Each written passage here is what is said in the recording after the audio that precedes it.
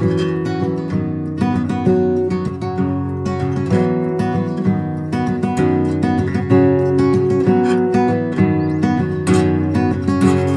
to A Right Good Tale, a podcast where we explore the good and the bad of storytelling, from films, videos and books to songs, poetry, music and television.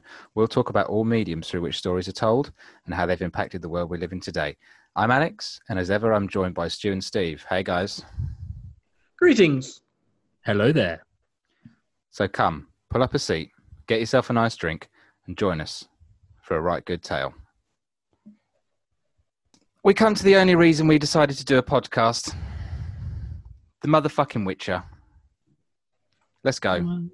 Witcher. Wasn't the only reason. Oh, sorry. The only reason I decided to do a podcast was so I could talk about Henry Cavill's new gaming PC. Henry Cavill's new gaming PC sponsors this episode. Yeah, this episode is sponsored by the jealousy I have for Henry Cavill over his gaming PC. I'm not even worried about his looks anymore. I've moved past that ever since that horrible moustache he had in Mission Impossible. And Superman. Don't forget he was in that with the horrible... I forgot that was a thing. No, it wasn't. It was Justice League. Yes, it was. In Superman, he didn't have a fucking moustache, did he, you moron? I really like Henry Cavill. How are you both anyway? How are you, Steve? How are you, Alex? I'm quite good, thank you. I'm a little bit warm in this room. I'm quite good. Can't complain. It's the weekend, so all is good in the hood. I went to the zoo today. Not today to the people listening to this, and I don't know if it will be the weekend to the people listening to this. They could be listening to this in 10 years' time, in which case I went to the zoo on the 25th of July 2020. It was nice. It was warm. It then rained for a bit, and there were loads of animals. I love animals so much. Did you see any wyverns at the zoo? I wish I did. But no, I don't, because it probably eat all the other animals, and I just love animals so much. Like, I genuinely really love animals. So a zoo for me is like the place to be. Colchester Zoo, by the way. Shout out to Colchester Zoo. Is it true you applied to work for the RSPCA, but your lack of opposable thumbs held you back? Just couldn't quite grasp the task they were throwing at you. I've just got like little seal flippers. Yeah, I saw actually on their Instagram, one of their orangutans was 15 and they threw him a birthday party with like a cake made of straw and kiwis and stuff. Pretty cute. Yeah. Did he like it? I think orangutans Did he like are cute. it? I don't know. They didn't show him eating it. I think they probably put it in there and then like put it away for next year. It's like a stale cake. They roll it every year. But it was magical either way. Just a glorified photo opportunity then. Exactly that. Just like on Instagram, Twitter, online, like there's all these pictures of people who get steaks for their dogs for birthday and things like that. And cats, I don't know what you have to get cats for their birthday. Tuna fish, prawns fish, or something. Yeah. Entire fish, and they eat it up. But do the animals actually have a clue what's going on? Well, I think so. So our cat, every time like we take her to the vets or something, we like have these little gourmet cans of like tuna and shrimp and stuff, and she absolutely loves them. That wasn't Steve's question, though, was it? Steve's question was, do they know it's their birthday? You give a dog a steak and it thinks, fucking hell, it's so bad. Oh, this is all right. I'll say him again tomorrow, please. And then tomorrow it's back to win. I think what's this? But what they're probably a little bit more salient than we give them credit for, but I don't know if they can actually pin the date down. They know it's like a different day, probably, don't they? Yeah. Or is it all just one big day? Do they wrap presents for him, when the dog opens it? How does this work? I've never. My mum used to do that for our dog. She used to wrap his little bones and stuff up she gave him and like let him unwrap them. It was so creepy. Mm. What do they do? They just ripping it then? He just attacks it and like loves opening them. Because like at Christmas, this is what it was. The dog one year at Christmas decided that the best thing about Christmas was the fact he got to eat all the wrapping paper. And Mum was like, I better give him wrapping paper all the time now. But this is the thing, you could do that with a dog. If I did that for my cat, which I did do last year, and he looked at the present, he looked at me, realised that once upon a time he would have been worshipped in ancient Greece. And that's where we set the bar for cats. That's the problem. We worship them in ancient Greece. And ever since then, we've not done the same, and they're so furious about it all the time. And he just walked... Yeah. That's why they don't talk. They just think, fuck you, humans. Yeah, they used to talk to the Egyptians. I had to lock my cat in the bedroom today for about 2 hours because we had my parents around with the dog. At social distance, kids, don't worry. It's 2020, 25/07, 2020. We all wore masks and stuff. No one hugged. But she came out of the bedroom after 2 hours and just looked at us like we were scum. Mm. How dare you? What? fucking animal was here before Like, me. if she could pay the mortgage herself, she'd be like, you need to leave. Yeah, you need to leave immediately, but come back and give me food periodically. Oh, exactly that. You need to leave, but every day feed me somehow. They're Human little scum. monsters, aren't they? Yeah. They're little monsters. And do you know what? If only there was somebody who could deal with the monster problem for us, Alex. Well, Stu, maybe you want to sing us a little song. I don't want to just sing it. I want to sing it because I always want to sing it, but I wanted it to I was going to sneak it in organically. All right, well, you sneak it all organically while I talk about The Witcher and how I found it. So, to me, I found obviously, well, maybe not obviously, because a lot of people might not even know what this is, because we have a person on this podcast who obviously knew what it was, but maybe wasn't as involved in it as Stu and I. So we're hanging you out to dry tonight, Steve, but it'll be nice and you'll enjoy the feeling. My coming to The Witcher was on Xbox 360. I remember there being a sale on the dash and me saying, oh, it's The Witcher 2, and realising I couldn't get The Witcher 1 because they didn't yet have the backwards compatibility program. Going on it, playing it and thinking the magic system was incredible. The guy who voiced Geralt was great, and just the world itself was like really interesting, but it was a bit janky. And I was like, okay, I love it. Played through it. Like, what's the name of the enemy, the boss in The Witcher 2, Stu? You know, the big bald guy, the muscly, like crazy man? Remember his name? Not Dijkstra, is it? Yeah, it's Dijkstra. Yeah, that's it. The absolutely mental one, yeah? And thinking like he's an amazing character. But then after that, put it down, forgot about it. And then I remember reading that CD Projekt Red were making the third one and literally being glued to any piece of information they would throw out and just becoming obsessed with the release of that game. And as we know, it got delayed a lot, as we're currently experiencing with Cyberpunk. Although COVID is doing the rounds, I made it sound like the matron there going around to check all the pregnant ladies were fine, but it's not like that. COVID is very bad. A lot of pushbacks and a lot of sort of anticipation for the game. And then the day it launched, I remember Stu and I both worked together still and both just going, what are you doing tonight? Oh, I've already bought The Witcher. I'm going home to play it and I'm never going to speak to anyone ever again. And that was the case for about 2 weeks, wasn't it? Just playing the game, coming into work every day and just talking about the game all day, and then inevitably having work get very upset with us. I see. It was you who introduced me to The Witcher, actually, which looking back on it now with the power of hindsight, given what like over your shoulder. Yeah. Oh, it was behind me.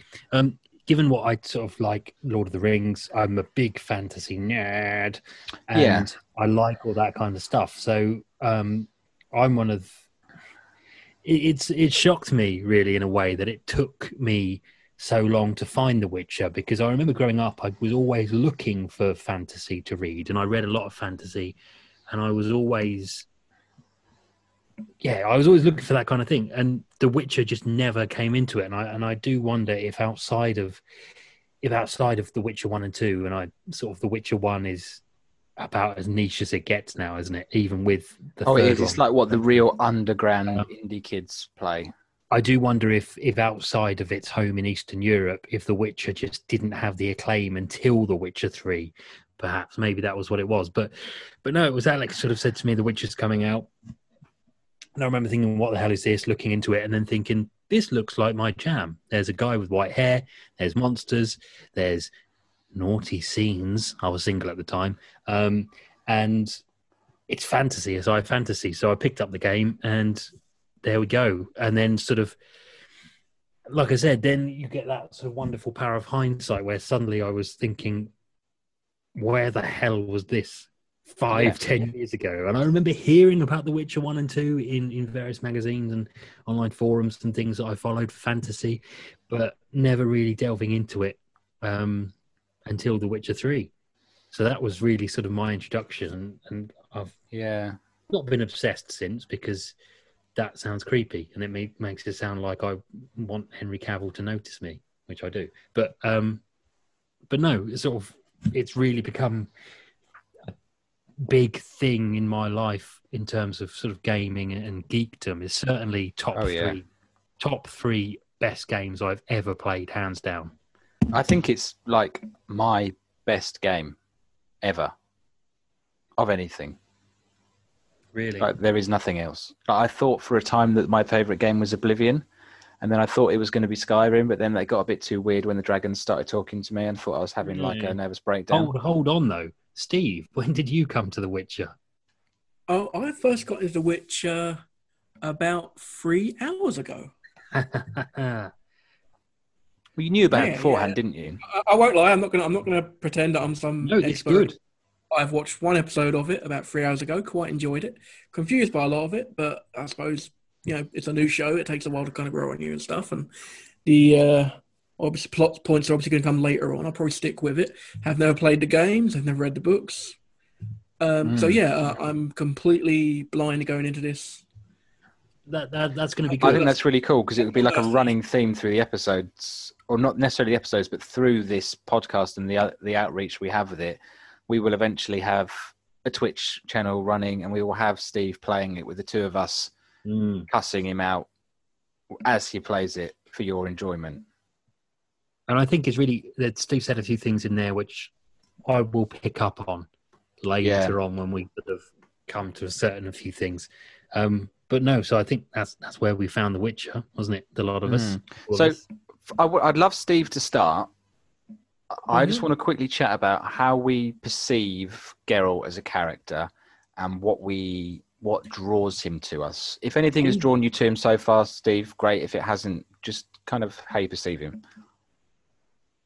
Well, so far, my first thought was this guy's voice doesn't actually suit the actual human. I don't know if that's intentional, but it's like he's got a really gruff voice, and it sort of didn't really suit the actor, if you get what I mean. I'm sure I'm going to get killed for that online. And I think there's a part of it that goes into, so when witches are kids, they get sort of immunized to different types of poison and things, and to sort of develop them so that they can take these things to prepare them for battle. So if you look further down into series 1, there's a bit where Geralt takes a load of potions because he's going to go and fight this thing called a Striga, which is a young girl that's turned into like a horrible monster because of a spell that was cast on her.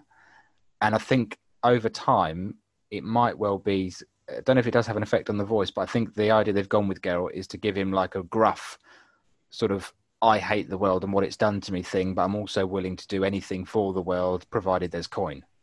I know what you mean though, Steve, because when Henry Cavill was first cast, I remember a lot of people being quite annoyed and upset, and I'm immediately going to jump in and say that I think Henry Cavill was perfect casting, and Henry Cavill definitely did an absolutely incredible job. Henry, if you're listening, please be our friend. He was completely obsessed with it. Well, do you remember the interviews with him saying how he just had to read every book, he had to play the games cover to cover, but he already loved the games? He's a huge gamer, isn't he? He that like £6,000 gaming PC, and I've heard he does Warhammer and stuff. He's like the ultimate. Henry, seriously, if you're listening, please come on the show, please, because. Or even if you want, Henry, I'll tweet you a picture of the show's logo and just come on that.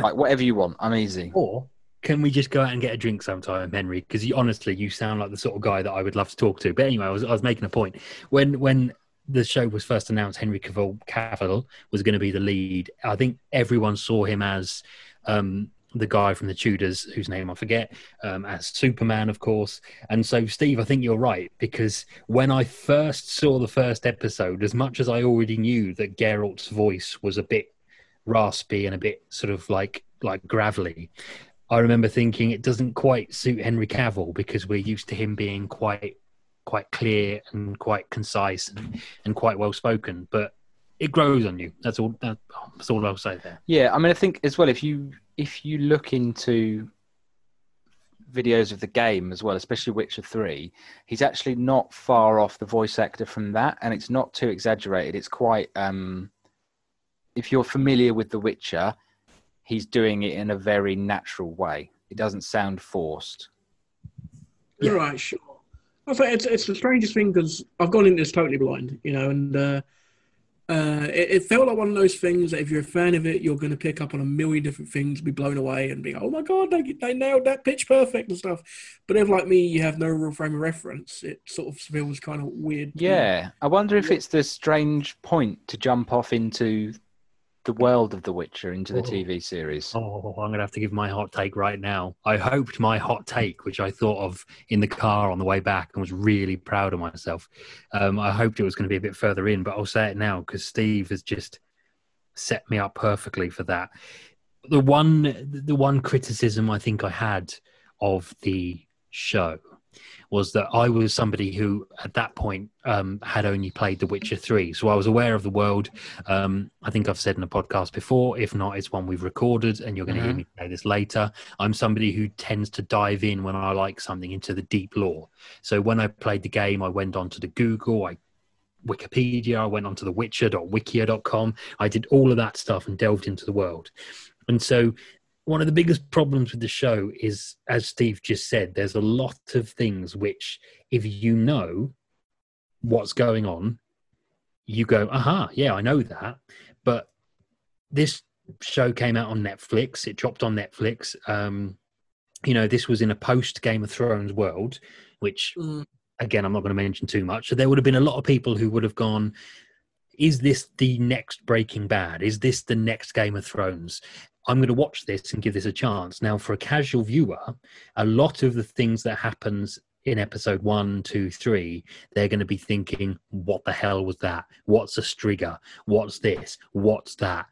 Is that magic? Is that real? I don't know. What's a Witcher? What's this? And it's stuff that ultimately, by the end of the season, I don't want to spoil anything too much for Steve, but by the end of the season, they've explained 99% of stuff. But at the beginning, it was quite jarring because you're sort of thinking, well, I don't know what this is. I don't know who this is. I don't know, how come Geralt knows this guy? How come he knows this guy? And so it was quite, if I had one criticism, it would probably be that, is that at the beginning, and they're meant to hook you with the first episode, aren't you? They're meant to grab you and pull you in and say, come on, you want to watch more of this. But there are a few moments which I did find, I was watching it with a friend of mine and my wife and my friend were sort of looking at me as if to say, what the hell what's going on? Yeah. We just know Henry's got white hair and killing shit at the moment. Like, what the hell is all this? It is, like I said, it is all explained away by the end and tied up quite neatly. But yeah, no, again, I completely understand why for someone in Steve's position, that would have been quite confusing at first. Have you seen the scene in The Village, Steve? Where he kills a lot of people? Yes, that's what I was getting at. I didn't want to say it unless you hadn't, because I wasn't sure if it was episode 1 or 2. Yeah, something like that. It was so I think for me, I don't know if you'll agree. I think Stu probably will, because I'm pretty sure I've heard him say something along these lines already. That puts the sword play in things like Game of Thrones and Vikings to absolute shame. Yeah. Yeah, well, I suppose being a fantasy show, you can kind of be a bit more fantastic in a way with the killings than you could with, say, a sort of a genuine show about fencing. So you can go a little bit further out with that. I suppose you can. You mentioned Game of Thrones. There was certain bits on that generally looked like it was just... it looked like I'd had a sort of mental breakdown and forgotten that Game of Thrones actually ended. And ended when it did. In a good way. Mm. In fact, it felt to me like an early season 1 Game of Thrones episode in a way, which is a hell of a compliment, actually. Yeah, I think to me, Geralt feels a little bit like... I don't know if it's just because they have a similar sword and they dress similarly, but he feels a little bit like Aragorn in his movements and the way he fights. Yeah. For anyone that's been under a rock for the last 100 years, he's from Lord of the Rings and he's the king. He's spoiled. Spoiled. Even I knew that. Spoiled. He's the king now. No one cares. I didn't know he's king. Shit, that's ruined. Yeah, that's it now.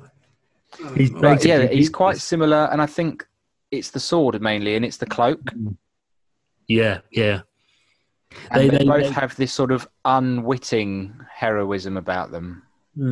They went to a lot of tropes, a lot of fantasy tropes, because that's kind of what, as Steve said, that's the benefit of being fantasy, and this is proper high fantasy. This isn't Game of Thrones fantasy, which is fantasy based in reality. This was, teenagers killing God at the end of a Final Fantasy game fantasy. This was high fantasy, high Western fantasy, which I like, and it's really good.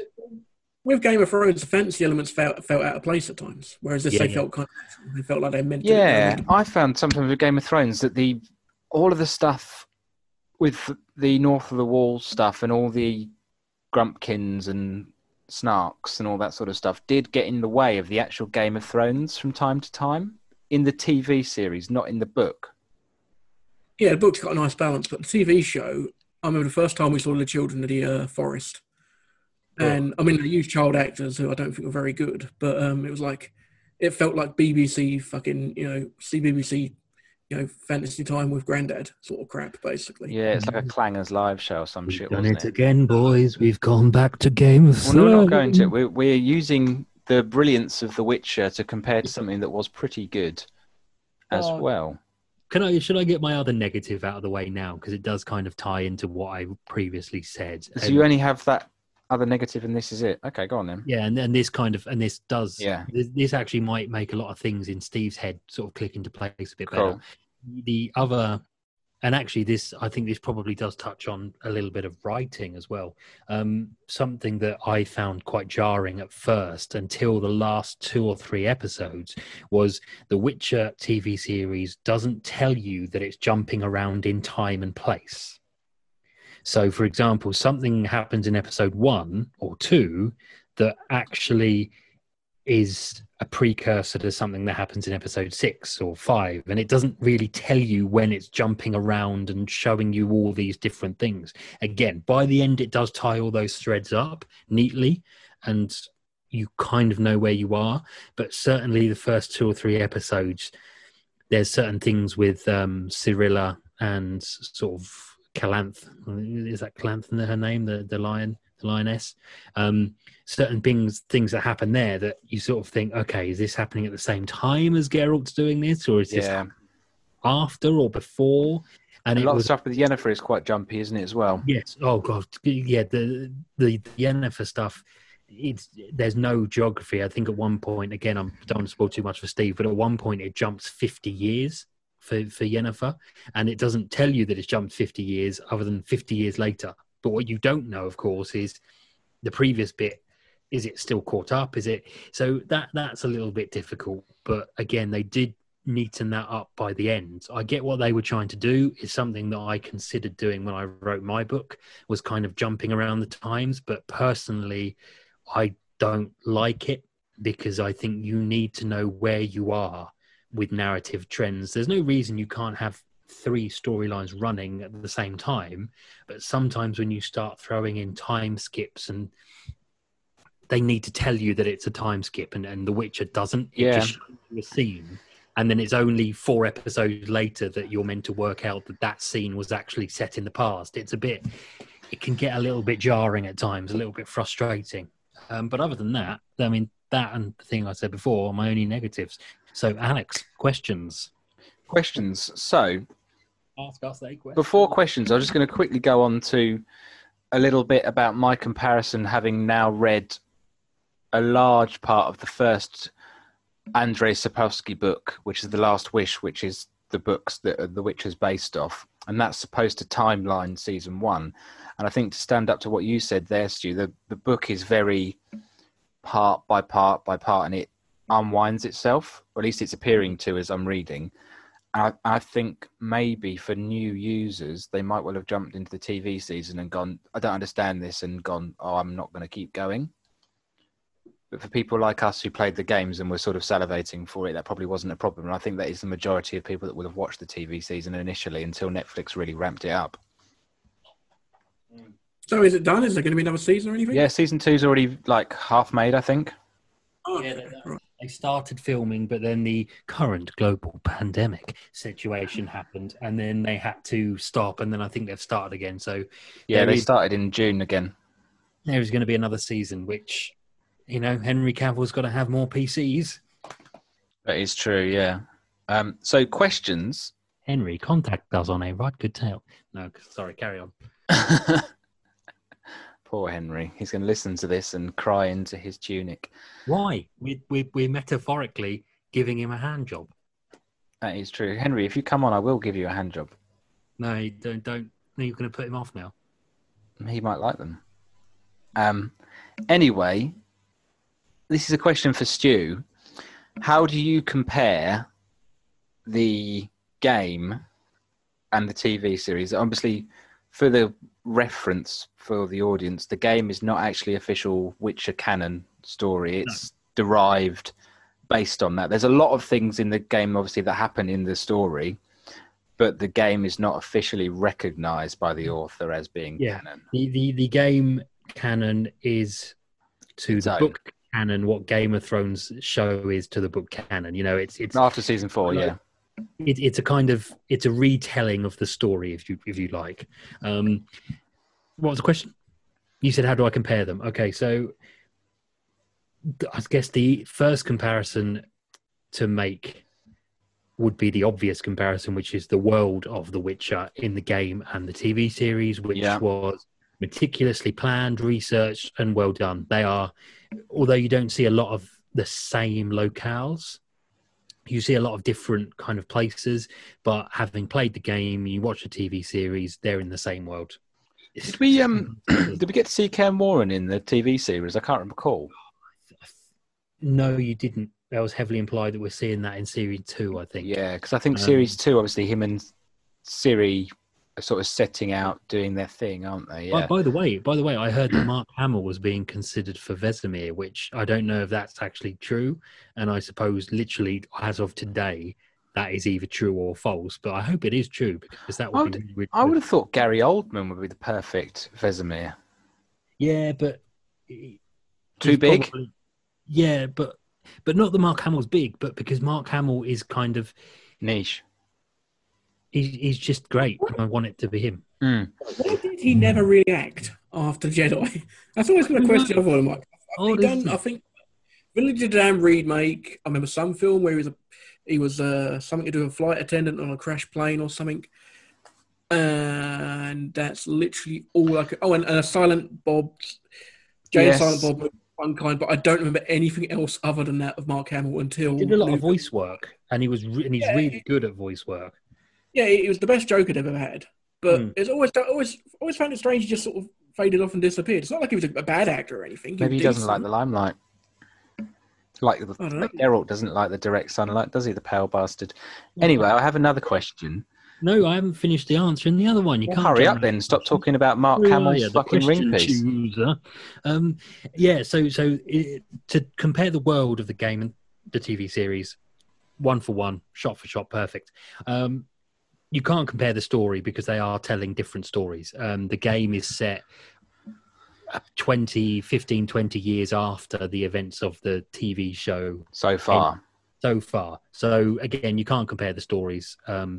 But I guess the easiest comparison to make, not easy, it's actually difficult, but easy in terms of which one you pick is the character of Geralt. And actually, again, huge props to Henry Cavill. Here is a man who he played the games and read the books. And while the games, as we said, aren't necessarily canon, you can tell there's a lot of the game in his performance, the way he moves, the way he fights. Yeah. That's what Netflix wanted. Yeah, definitely. And again, the way he talks, I know that was galling for Steve. I was able to slide into it easier because I just thought, well, that's how Geralt talks. I did think he also had the characterization of Geralt perfect.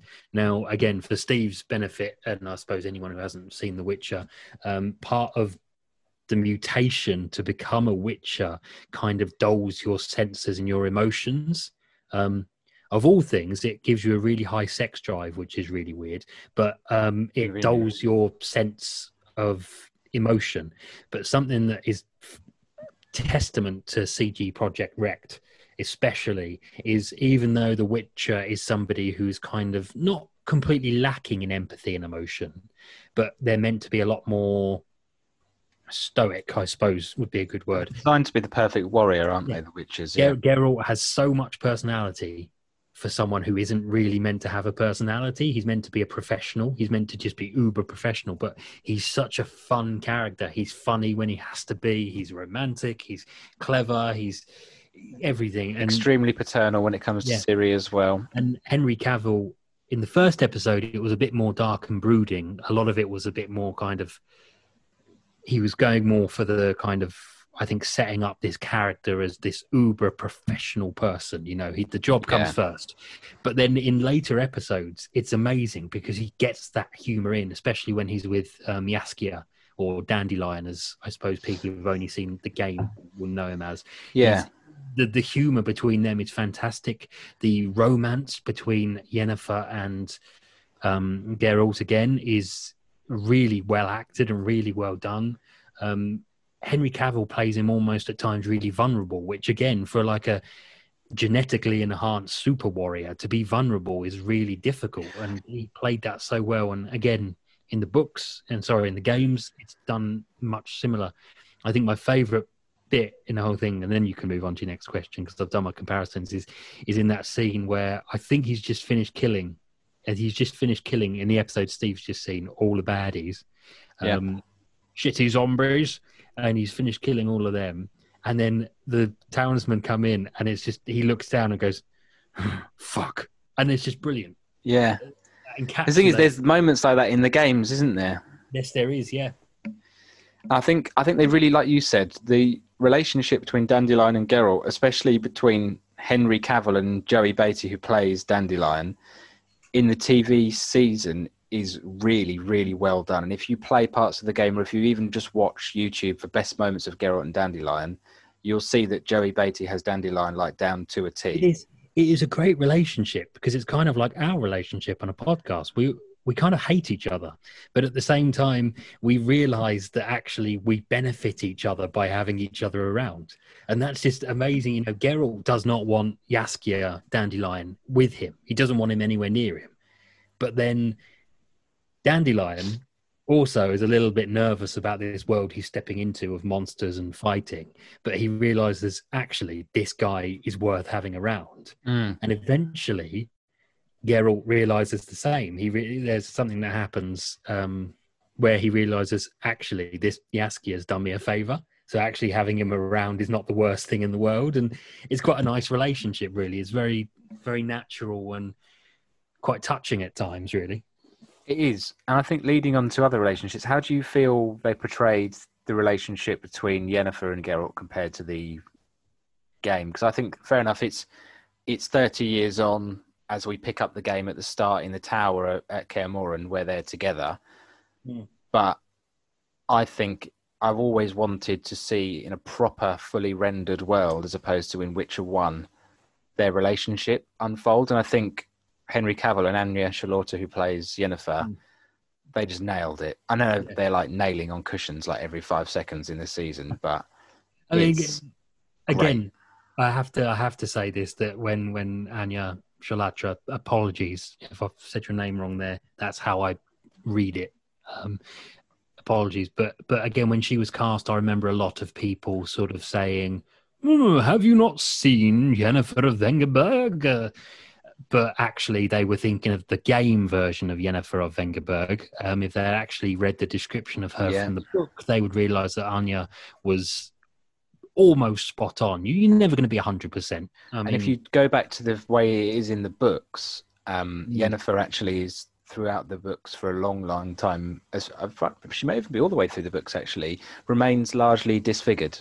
Yes, and it's only a it's a spell. It's a spell, essentially. It's a kind of mutation. She doesn't have this thing that Steve will see later on, where she has her body sort of repainted and regrafted by somebody at. I can't remember the name of wherever the witches and warlocks converge. Yeah. She gets help in the TV season. Don't spoil too much. No, I won't, because that's a really good scene, and it's got the guy from Greenwing in it. Oh, it's excellent. Really funny.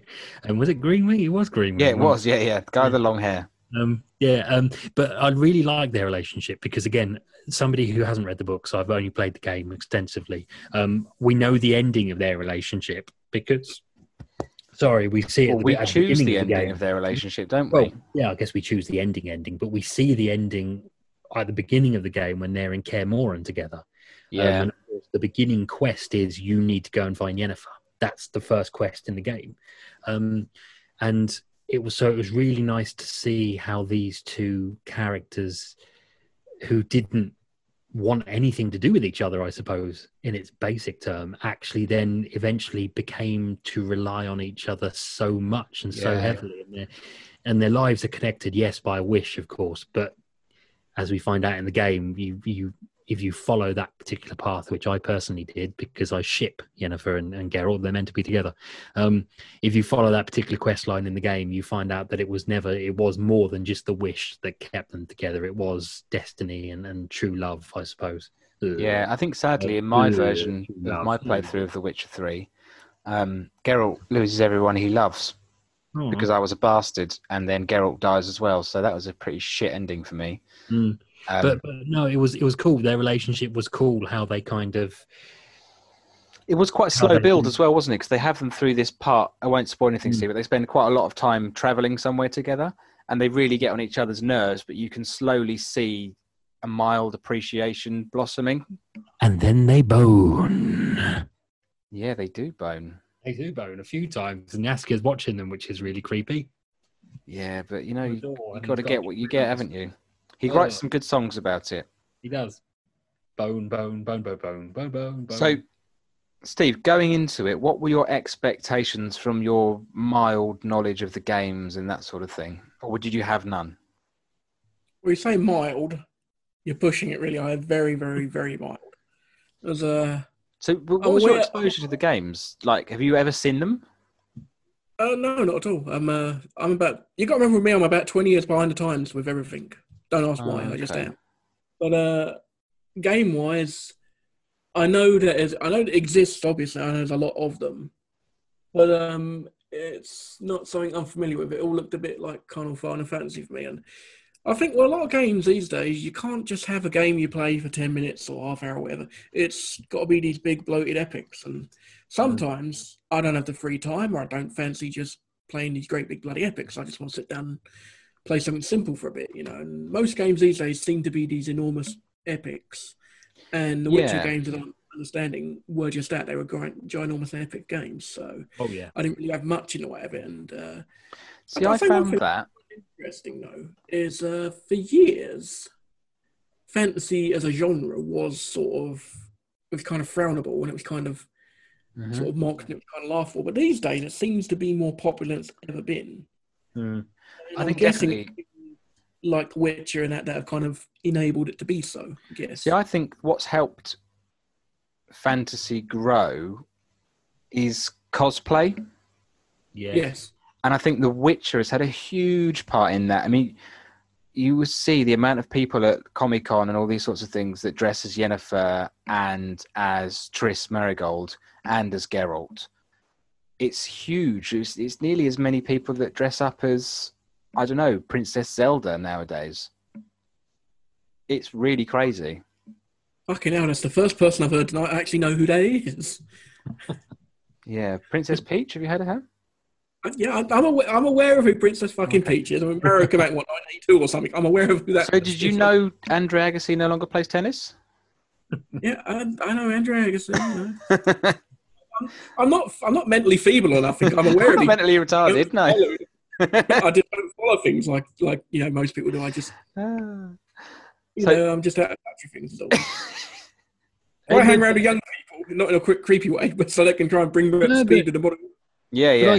I get it completely, because I can understand why fantasy, and especially The Witcher, would skip someone by, because, as you said, it is. I mean, I think I'm about 80 hours into my second playthrough of The Witcher. The first was like 150, and I still haven't done it all. And it is, sometimes it would be quite difficult and impenetrable. And I think Alex touched upon this earlier on top of what I said. I can almost see people switching off the TV series after half an hour because they're like, what the fuck is The Witcher? What the hell is this? What the hell is that? I just wanted Game of Thrones. You know, why is Henry Cavill not got his shirt off? That's the thing. I think a lot of people came into it with all the articles on places like Wired and Engadget saying, "Oh, this is the perfect show for everyone that misses Game of Thrones," and it's not. This is the show for people that want to think about their protagonist. Yeah. Not for Because people that want dumb shit. He's not a good guy, and I hope we've touched on this in the previous episode. I'm sure we have, but He's done some bad shit. Of course we have, because the last one was villains, so we have touched on this. But my favourite good guys are bad guys in a way. You know, he's not a good guy. He's not a bad guy.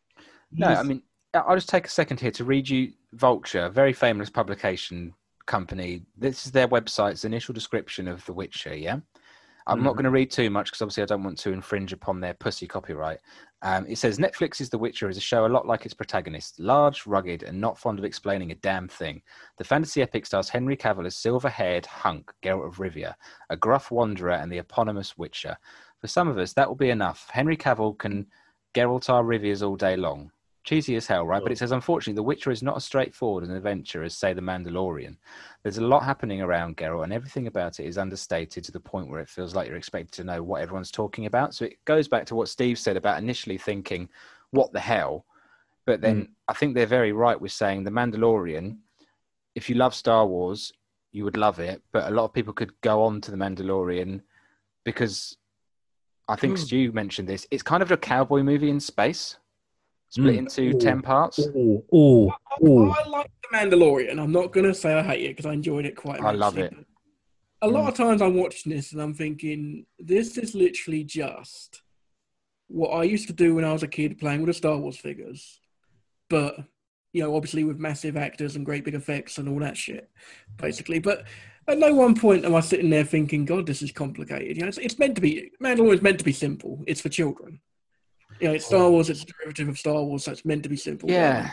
But the impression The Witcher, with the amount of tits and blood, wasn't meant for children. Maybe I'm wrong and I'm just out of touch, but that's the impression I got today. I just had a really hot take, literally right now. The Mandalorian is to Star Wars what The Witcher is to Lord of the Rings. Oh, my God. Yeah, I think I can get on board with that. I know where you're going with that, but I'll let you elaborate for the audience. Well, no, I think as Steve was just saying, you know, you watch Star Wars as a kid and then you get bought a doll and then you enact the Mandalorian. That's what you do. You play the Mandalorian when you're playing with your toys, a lone wanderer going around, oh, take this, pew, pew, pew, pew, pew. Well, I'm the best. And you can see someone, when Steve said it, it clicked in my head. You know, I love Lord of the Rings. It's great, isn't it? There's monsters, there's dragons, there's all these little creatures, the hobbits. You get an action figure of Aragorn and then you play the Witcher. That's what you do. I'm Aragorn. Oh no, I'm going to go kill that orc. Blah. And I've just realised that. Wow, that's good. So what you're saying is somebody, a young boy or girl, probably a girl most likely actually, because they're much cleverer than we are, growing up in Poland, reads Lord of the Rings, sees the film come out. Don't do that because then I might be wrong. No, I think this. You're along the lines. I think they've gone. Oh, I like Aragorn, but I like Legolas's hair more. And let's make it silver. And they just push it all together and they make him a bastard.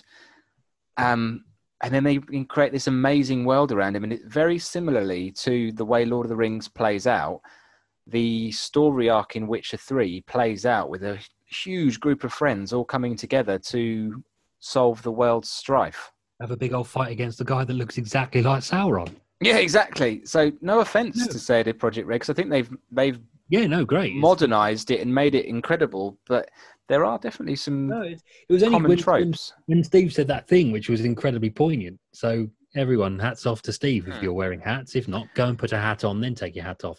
It was The Mandalorian is to Star Wars, and The Witcher has the same relationship with Lord of the Rings. And actually, it'll be interesting to sort of touch base with Steve once he's watched more of The Witcher, if he does choose to, because I actually think that The Mandalorian suffers a lot of the same problems as The Witcher, because not problems per se, because I don't think it is a problem, but I think they have a lot of similarities in so much as there's a lot of homage paid to previous things. So you watch the Witcher and there's a reference to this or that, which are from the books or from the game. And you watch The Mandalorian, and I watched the behind the scenes with Jon Favreau and the directors and Kathleen Kennedy and some of the behind the scenes staff, where they spoke about how they made The Mandalorian, and Dave Filoni especially, who fantastic. I love Dave Filoni. He put a lot of references into The Mandalorian from old Star Wars comics and TV shows. Yeah. Again, if you're a big old Star Wars nerd, you're going to see them and go, yes, I love that. Much like in The Witcher, in the background of one scene, there's something, or one of the characters will say something, and someone who's read the books will go, I remember that. It's great, that is. So they're very similar, sort of lone gunslinger kind of vibe, you know what I mean? The solo hero who's kind of a hero, but he's kind of a bad guy. But The Witcher doesn't have Baby Yoda, which is good. No, true. I think so. This is a question just for Stu and I, and I'll give my answer first because Steve hasn't yet played the games, but we will make him. We will make you. I would make you play. Let's not say that. Come on, Christ Almighty! You said worse. Go on. I have to your mother. I was thinking, Stu, what's your favourite moment in the game, or your defining moment in the game where you were like, "Oh, this is serious shit." I think for me, it's where you get out of the starting area. I can't for the life of me remember the name because I'm so deep into the downloadable content, everything's a blur now. And there's a side quest, which I'll touch back onto this because I think the side quests in The Witcher 3 are better than many main quests in any other RPG, Western-wise at least. They're about as long. Exactly, and they're properly thought out, and every character in it and the voice acting in it is as high quality as everything else, which is great. But there's this side quest where you're on the hunt for something that's killing people in the woods, and it turns out to be a werewolf. And I'm thinking, because I've been in the starting area and it lets me kill these things with relative ease because it's leading you into the game quite slowly, unless you're playing on like whatever that high level is, like Bastard or whatever it is they call it.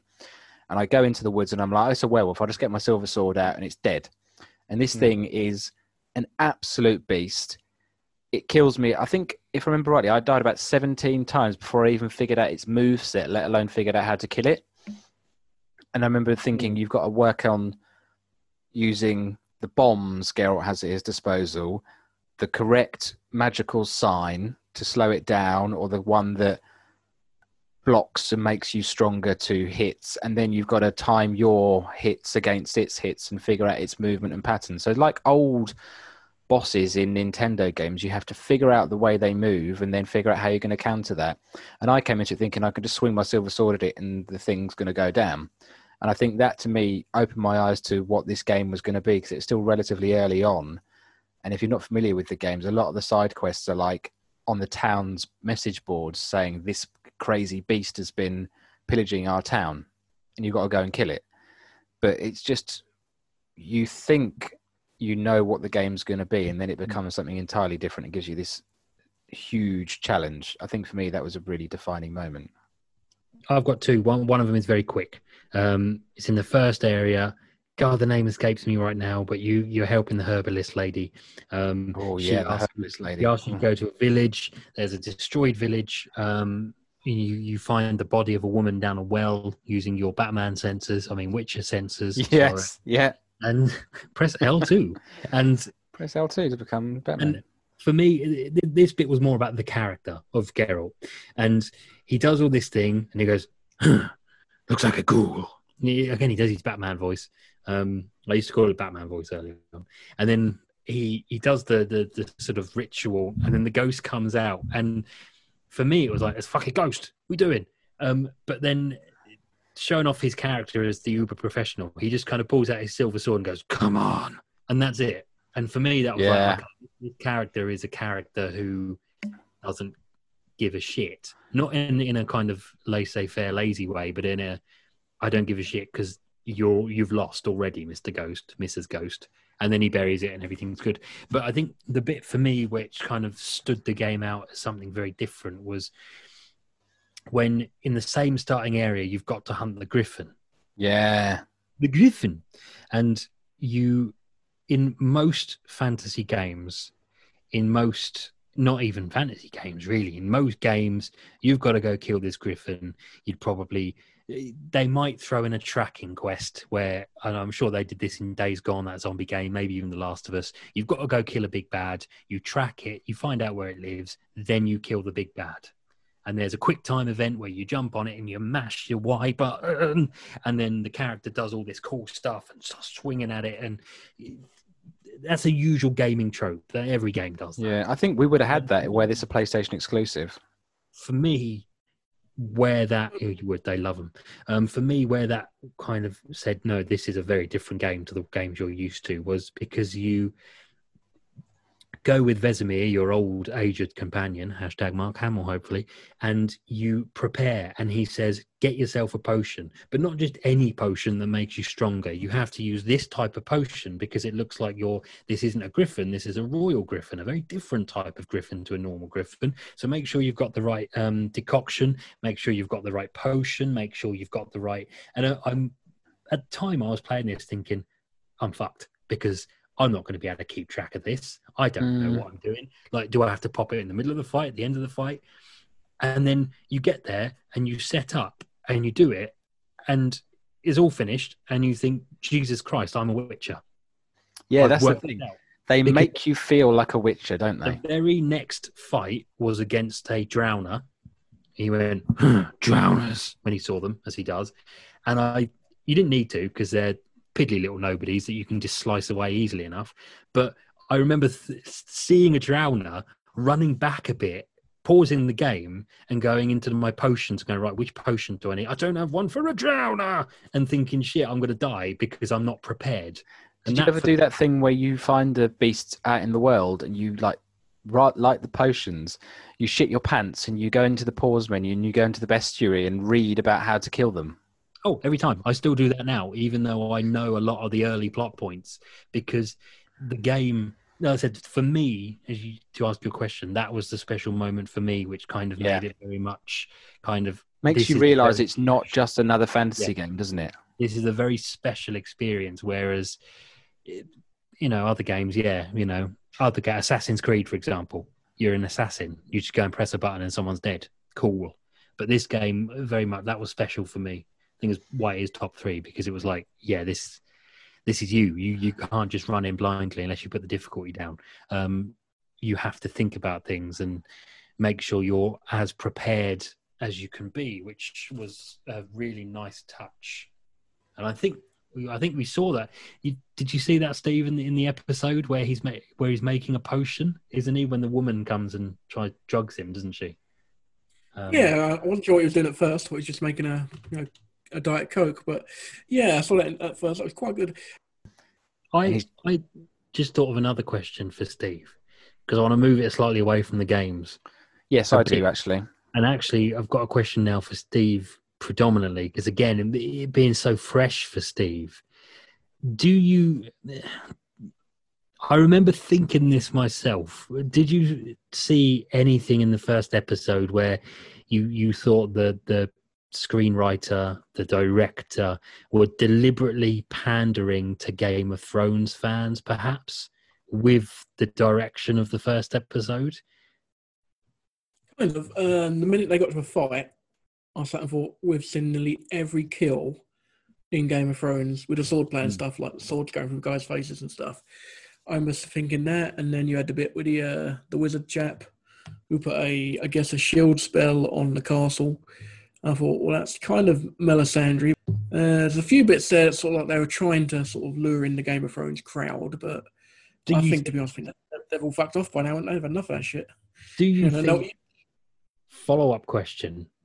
As somebody, obviously, we're all Game of Thrones. I don't want to say fans, but, we're all Game of Thrones. We've been there. Do you think that you could have been swayed onto The Witcher through Game of Thrones, if you get what I mean? Do you think it would be fair to say that it's a logical jump to make from one show to the other? For a TV show, yeah. Oh, I wasn't asking you, boy. I know you say that. Yeah. It's for Steve. To me, it's like, I remember when The Sopranos died, they said, oh, if you love The Sopranos, you'll love The Wire. And I never did. I remember looking at it and thinking, I don't like this. It's just a bit flat, basically. It don't really work for me. And I always hate it when people sort of try and do that anyway, when they're trying, oh, you like this, therefore you'll have to give that look, Because I tend to try and prefer to find things on my own and find them organically and stuff. That's how I found most of my favorite shows, like 6 Feet Under, Breaking Bad, and Deadwood, and Sopranos, and everything else. But it's just, I think you could definitely sort of get that connection. I think the trouble with Game of Thrones was once it became popular, that was it, basically. It got very, I don't say the writing got less effective or got more shallow. But once it became popular, it started being marketed, and you started to see I drink and I know things on every T-shirt and mug and fucking pencil case from bloody Thailand. That was it for the show. I think the writing suffered, but the writing on this show seems to be a little bit. Like I say, it feels like the first season of Game of Thrones to me, in terms of quality. It's quite a high accolade, isn't it, when you think about it? In two regards, one, the writing seems a lot better, and it kind of has that sort of, I don't say cheapness, because obviously it's not a cheap show, it's a bloody big Netflix show, so they've obviously spent money on this, but if you look at the first season of Game of Thrones, it looks a lot cheaper compared to the later ones, because obviously they're not spending too much money on economic. What may hit, so... It's economic is what you would... Yeah, economic, yeah, I guess that's the way I'm trying to, point it. But that's... Doctor Who budgeting. Well, yeah, but it's Doctor Who's the maddest paradox going, though, isn't it? Because in the 70s and 80s and the 60s, the biggest problem with Doctor Who was its budgets. Now, in the modern age, the show's problems aren't the budget; it's the fucking cast and script. Great question. It must be the ghost ship I'm drinking. Adnam, still not sponsored. Do you see? Because again, me and Alex played The Witcher 3. The Witcher TV series is announced. Great stuff. Bang, bang, bang. Logical steps there. But of course, you didn't make those same steps. Steve, do you see, you've already said that you see a lot of sort of similarities between the first seasons. Not so much thematically, but certainly how they've shot it, how they've filmed it, how they've written it. Did you see any of the, how to say this, any of the sort of lingering problems from the latest series of Game of Thrones when the show really became popular? Because again, Game of Thrones season 1 was not as popular as Game of Thrones season 5. Game of Thrones season 5 had become this very popular, as you said, it was on T-shirts, mugs, pencils, knickers, everything.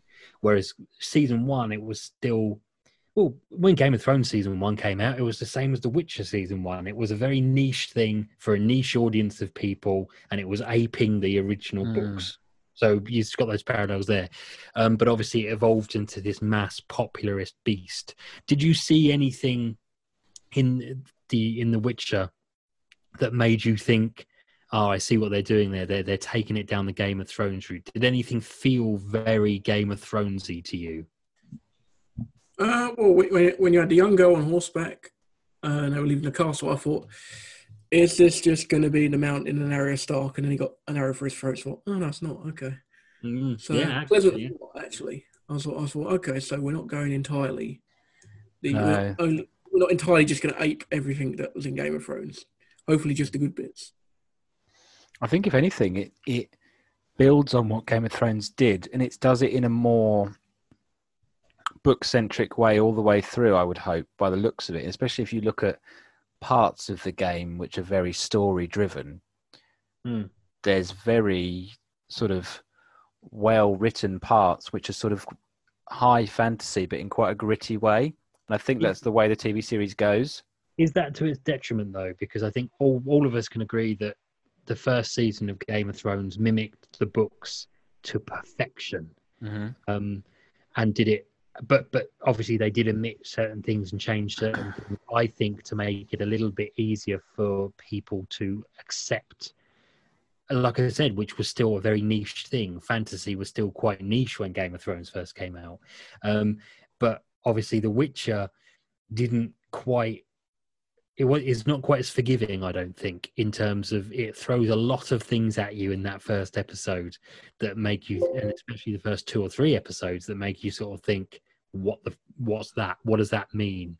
What does that do? Who's this? I think it will, but I think if you use it as sort of the idea of Game of Thrones had to go to all these parties as the weirdo and introduce itself to people, and people slowly came round to it, and now Game of Thrones is the person that host these amazing parties and they show The Witch around to all their friends, and people are already accepting of it because they're so accepting of what Game of Thrones has created for that sort of genre, and they brought it to the mainstream. I think The Witcher has a lot to thank Game of Thrones for in that aspect, because it's already paved the way and it's just now going to take it up a notch, I think.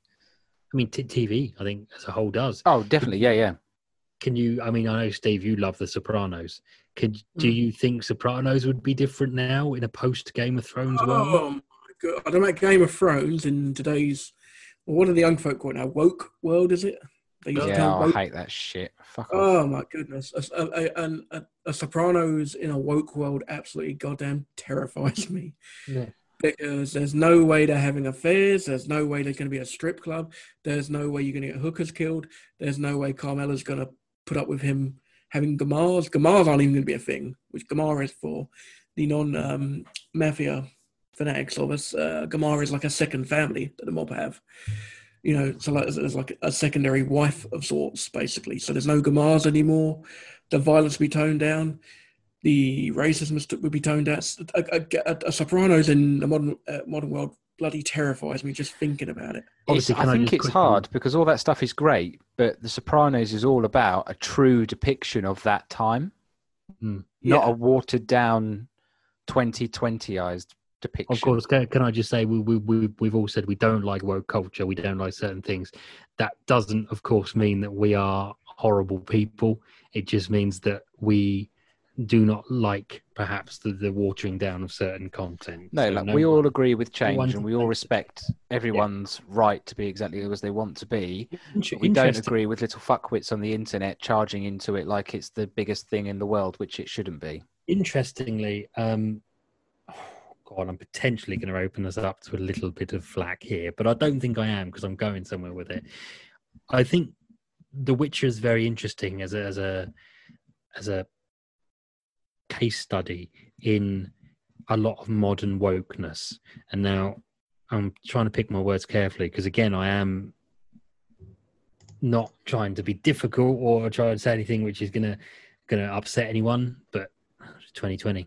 Anything that upsets people nowadays. But The Witcher as a series and as a concept, I think, has always put women in very, very, very strong positions. Now, it's worth mentioning that Cirilla is not a Witcher per se, but she is somebody who, as we've seen, as Steve would have seen, is a very powerful individual. Yennefer of Vengerberg, Triss Merigold, these are some incredibly powerful women who don't take no shit from Geralt of Rivia. You know, these women don't take shit from him. And I think that was quite nice and organic to see, because not only that, but it wasn't done, and here's the kicker, it wasn't done to kind of fit with modern ideas. These characters have always been this way since the books were originally written. And again, the original books and the original writing deserves a lot more credit for that very reason. Here were some very woke books that were written long before all of this modern social change was happening. And the writer, whose name escapes me, Alex, I'm sorry, what was it? The writer's name is Andrzej Sapkowski. He deserves a lot of credit for writing these characters, a very diverse group of characters, as equals in a very horrible world. Whereas I personally, again, please don't have a go at me for this internet, but I personally felt that towards the end of Game of Thrones, a lot of the decisions were made to try and pander to the audience, if both of you get what I mean when I say that. They kind of pushed certain storylines and characters to try and fit in with a very modern and current sensibility. Whereas, of course, The Witcher, and I can say this, didn't have to change anything to fit a very modern world, because all of these characters were already that. They were already these incredible characters, even when the game came out 5 years ago, and long before that when the books originally came out, which... full credit to the author, full credit to the games, and again, full credit to the TV show for doing that, because it never quite felt as forced as it did in Game of Thrones. Taking us back, I think we've got with The Witcher, similar to Game of Thrones, there's a lot of very strong female characters which don't necessarily lead the show until maybe halfway through, where you see Yennefer's story really taking over while Geralt's doing a lot of stuff in the background.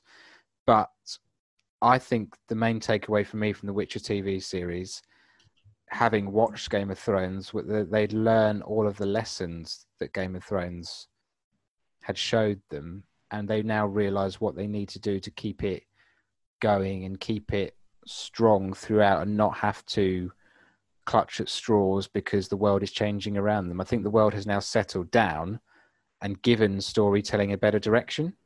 Yeah. And I have to say, again, I didn't know the story of Yennefer. I touched on that before, but watching it, what a great story that turns out to be. Oh, it's so good. It's got more twists in its tail than a scorpion eating a snake. That makes no sense.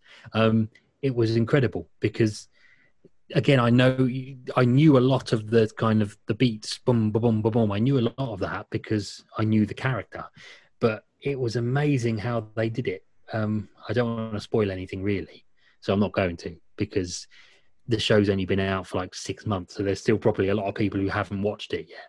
But it was just incredible how, I mean, by the end of that show, she is a changed woman in so many ways, but she's also, you know, I don't want to say the strongest because I don't want to make it sound like I'm trying to make up for what I said earlier on, but she's certainly the character who has the most growth of anyone else in that series. She is, I think, quite similarly to the way Arya grows by going to the Faceless Men. She has a lot of growth that takes place at the school, doesn't she, Yennefer? Yes. And it's not all good. And again, I like that storytelling wise, and certainly I know Steve likes it because it's in his book, whereas a lot of character development, the best character development, comes from bad things, not always good things. Mm-hmm. You know, as simple as that. Yeah, I think that's quite interesting. There's a lot of things that are horrible that happen to people in the seasons. The majority of them get over it and become much more interesting and much more watchable because of it, I would say. Especially as young Dandelion here, as you can hear in your left ears, people, unfortunately. Sorry, carry on. No, that was it. I was saying there's a lot of characters that you come to love, and I think it'll be interesting to discuss with Steve in a few days' time, and we'll put a few little tidbits from Steve out on Twitter and Instagram and his favourite bits that he's gone through in the TV series. And it'll be interesting to discuss it from a really fresh perspective, from someone that had never heard about it to someone that's now fully caught up and hopefully chomping at the bit for season 2.